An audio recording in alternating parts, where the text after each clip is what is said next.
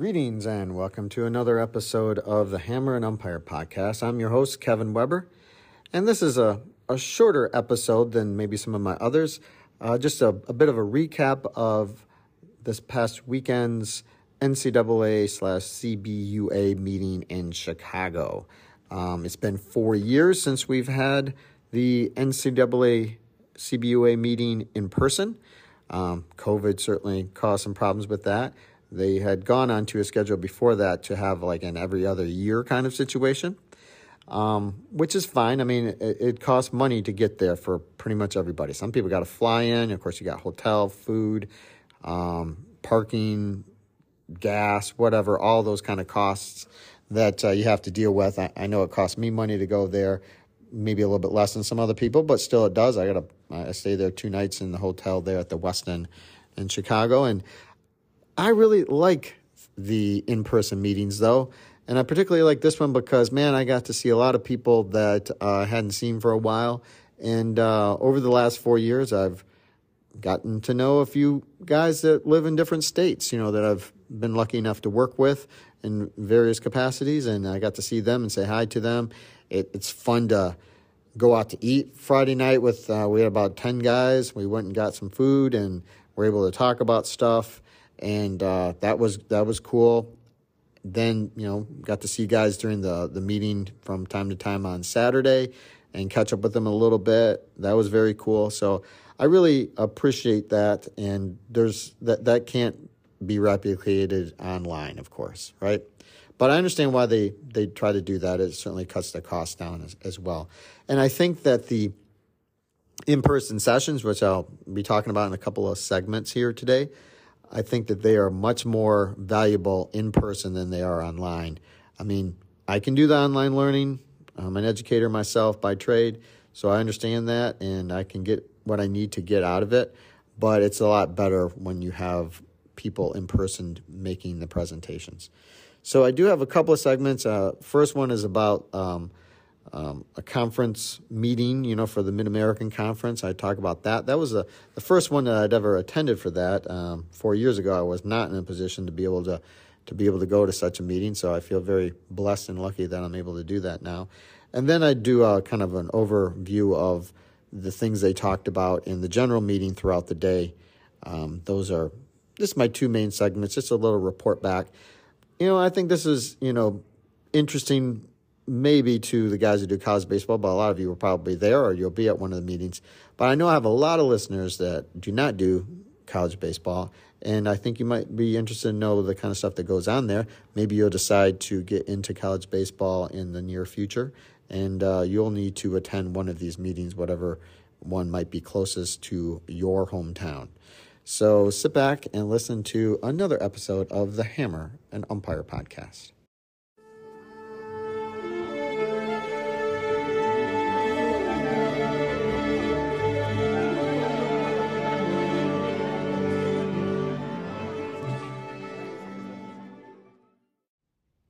Well, bright and early this morning, 6:45 a.m. to be exact, we had the conference staff meeting for the Mid-American Conference, or the MAC as we call it here in the Midwest. The Mid-American Conference, Rich Fetchett, of course, is the conference coordinator for the MAC, among other conferences.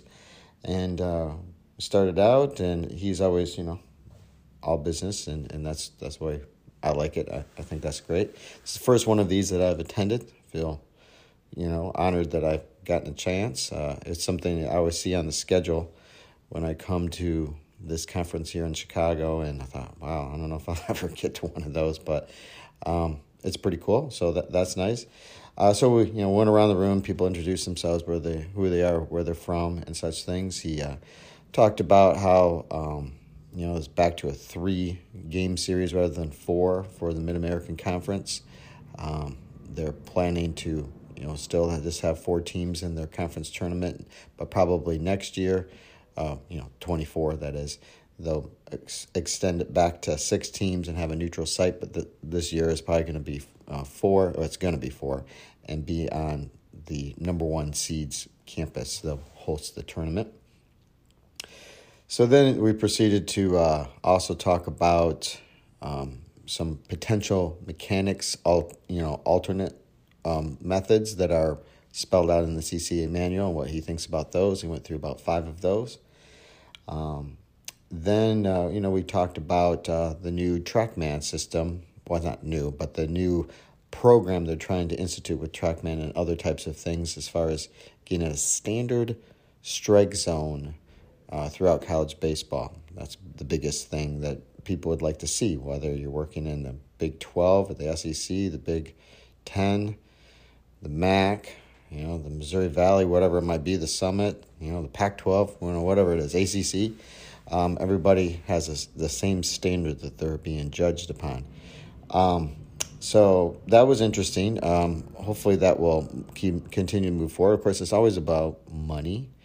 It costs money to have these systems and to implement them and have people run them.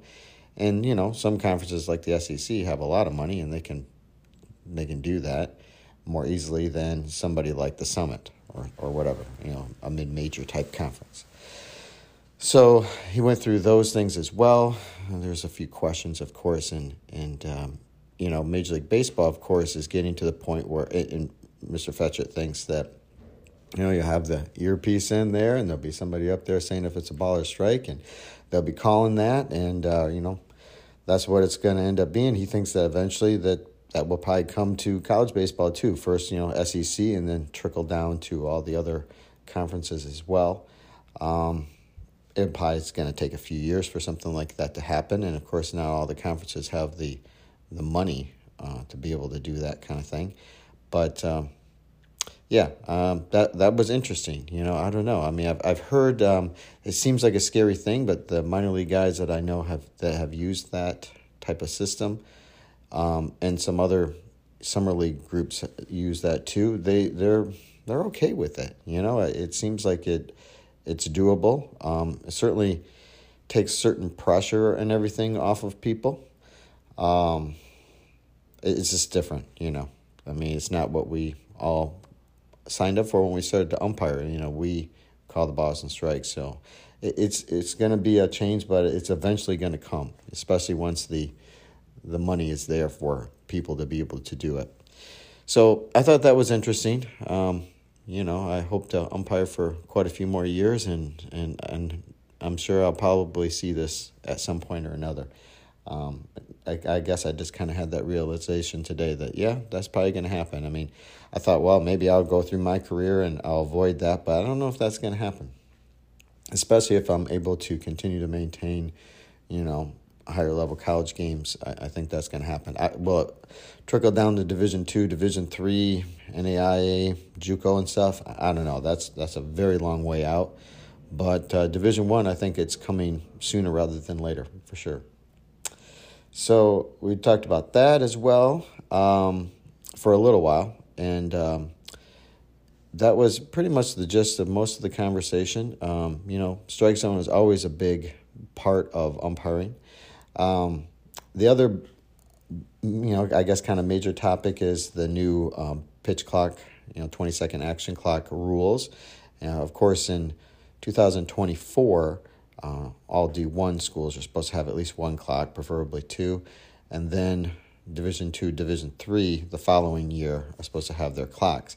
To me, the biggest thing is who's controlling the clock. I mean, we know right now that it's, either U2 or U3 controlling those clocks, or maybe even, or maybe even U4 as well. But if they can pay somebody to get control of the clock and train somebody on how to do it and take that out of the umpire's, responsibilities, I think that would be great.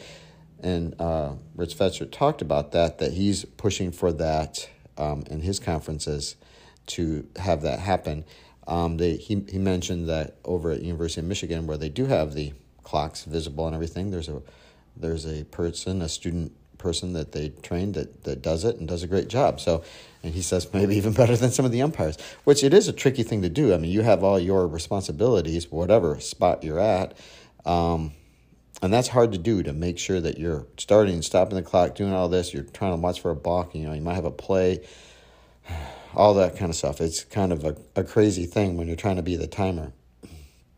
So I think that would be wonderful if they were able to do that. Because to me, we all know, like I don't care what way you do it, if you got the thing on your belt or you've got some kind of stopwatch or whatever, we kind of fudge those things sometimes. Started a little late or you forget, whatever, or it might be going off within a second and you just kind of let it go.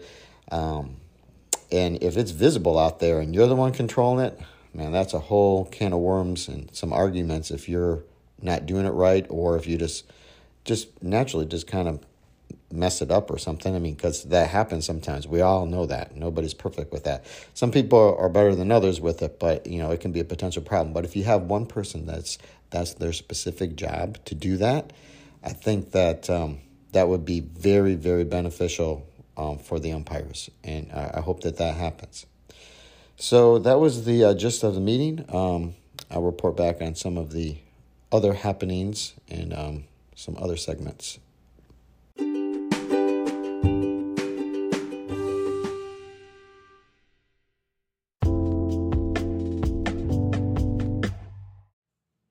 The Saturday NCAA meeting, when it's in person, is always a very long day, but it's pretty useful. And one of the things I like best is that they go over any of the new changes in detail with different presenters.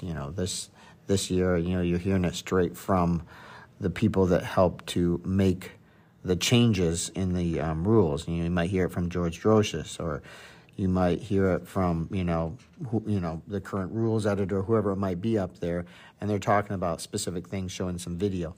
So when you have to do the test, which is active right now, they always have questions that are straight from the rule changes, and we have a lot of rule changes this year, so it's useful. It's like I waited to take my test for the first time because I wanted to hear the things that they say, and so they were quite specific about the new 20-second action clock rule, and there's a couple things that I guess I had read in the new interpretation of the new rules, but it didn't quite sink in until I heard them talking about it.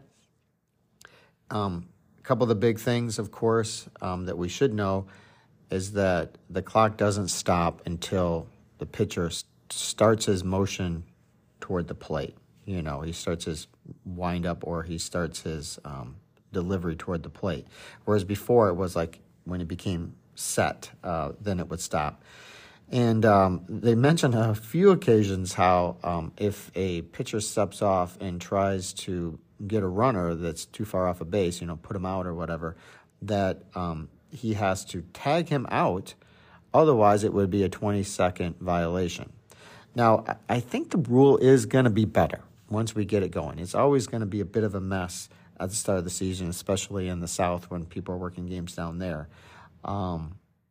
Because the whole idea of just doing that weak fake to a base when you step off and reset in the clock was a bit of a travesty to the rule. And now, of course, you get one free step-off reset per batter, which I think is legit. That's fine. And then, it's pretty much on you to make sure that, you pitch after that if you're the pitcher. Of course, they made the change with the 10 seconds left that the batter has to be alert and ready in the box. And that is a problem with all of us that have the box timers, like I have one, in that our timers will go off after the 20 seconds, of course, but they buzz at 5 seconds. That's when the batter was supposed to be there before, if you recall. And now we're going to have to all get them reset or send them in. I don't know if it's going to be a bit tricky for the companies to get those out to people before the start of the season. I don't know how easy that's going to be. We'll see, I guess, how that works. But the whole concept of having the visible clocks, for Division I next year, then 2 and 3 the year after, man, I mean, I know they can't mandate it this year. They highly suggest it, but it's going to be tricky to enforce it when people can't see the clocks, because that's always going to be the excuse. And they talked about that, but they're very specific in certain situations and what a pitcher does, and I thought that they clarified that very well in our meeting, and they took a good deal of time with that. The other thing that they took a good deal of time with was sportsmanship issues. And, of course, we've got some new rules that deal with the sportsmanship issues with, celebratory things outside of the dugout and props and things like that. And they talked about, you give the warning for it, and then the next time it happens, whether it's the same player or not, that brings the prop out, they're the one that's ejected. And, of course, then if it happens after that, then the offender again gets ejected plus the head coach. So they made quite a bit about that at the meeting, which I thought was good, and basically gave the okay to say, hey, do what you have to do and make sure this intimidation that people tried to do and showing people up and everything else that has been happening in college baseball the last few years is nipped in the bud. That's basically what the message was, which I'm fine with that. I mean, sometimes you got to be hard on people and be that kind of guy. So there's, of course, some people that are not able to do that. This may be not their personality or something like that. But I guess if you're going to be a good college umpire, and if you're somebody that wants to move up, you're going to have to figure that out and do what you got to do. Within the rules, it's the rules. You're just maintaining the rules that you're supposed to maintain by the NCAA and obviously your coordinators as well. So I thought both of those are probably the two big highlights. I mean, they talked about several other things as well. The other very significant thing is the whole concept of the new strike zone initiative. And they had Gillier, the SEC coordinator, via video for us, talking about that because he's one of the spearheads of this strike zone initiative and trying to get a strike zone that is common for all parts of the country.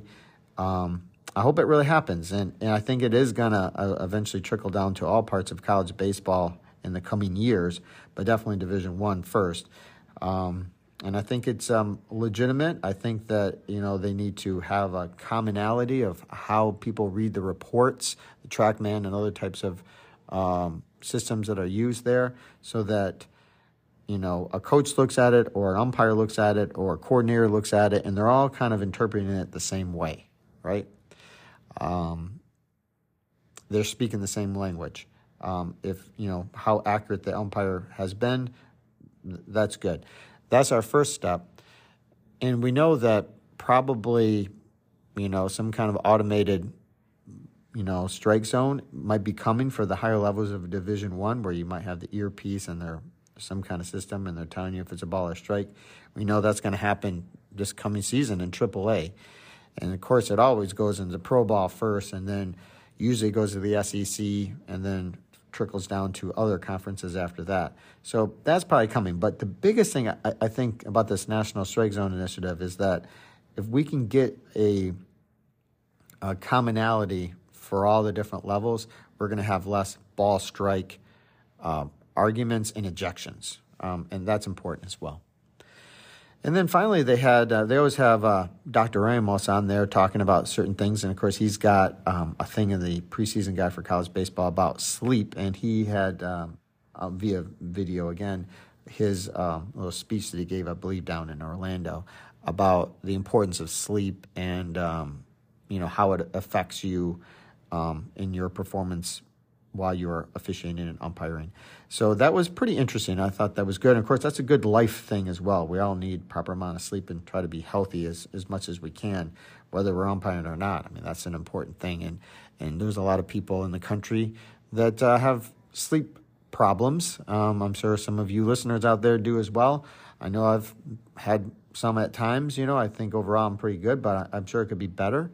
And it's something definitely to look at. So your health is definitely an important thing. This is a time to be thinking about that. You should be thinking about it all the time, but definitely here, January, February, just before the season starts to get going, this is a time to start making sure you're in shape and eating properly, sleeping well, getting yourself ready for the coming season so that you're ready to hit the ground running when it finally happens. So that was kind of my take on the rest of the meeting. Just a long day, man. You're there. I mean, I had a meeting at 6:45, and Then they had the Division 2 and 3 coordinators at the end of the day, and man, we weren't done until close to 5 o'clock. We had a little lunch break, but it's a long haul, but I think it's worthwhile. I like the in-person meetings better than the online ones. I understand why they do them, but I do like that a little bit better.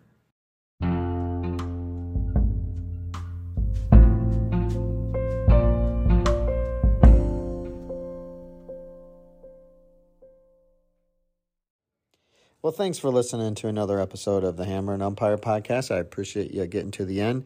It's a little bit shorter episode, just trying to give you a little take, at least my take, I guess, on the happenings at the NCAA meeting, and hopefully you found that a bit interesting. Now it's on to doing the different tests. We got the NCAA test available now. I'm sure all my other college umpire friends and colleagues out there are working on theirs. We get 2 tries. You got to get at least 85% so that you can maintain your eligibility to do postseason. And for those of us that do Division I games for Rich Fetchit, we have to get 85% or otherwise you're going to lose your game. So that would not be cool. Anyway, I had a little meeting last night with several other local college umpires, and we talked through some of the questions as well. Usually it's not too challenging to get the 85%. You know, the whole concept is that they want you to dig into your rule books, and they certainly always have questions on any new things that are happening so that you're familiar with those, so that hopefully you can adjudicate those things the best that you can in the start of the season, and we can have some consistency. That's the biggest thing. We want consistency throughout the country and from game to game, of course, too. So I'll be working on those things, and then the NAIA tests will be coming soon. High school tests, of course, are coming very soon for everybody as well. And there are a few changes there, which I've talked about in the past, but I'll get to more of that. Right now, the last couple of weeks have been more of a college baseball focus because those are the happenings right now. I'll have more of a full-length regular episode coming soon, but I thought I'd put this one out there for you guys to get you thinking about a few things and maybe get yourselves in your rule books and getting yourself as prepared as possible for the start of the season in just a couple of short months. Until then, keep calling strikes.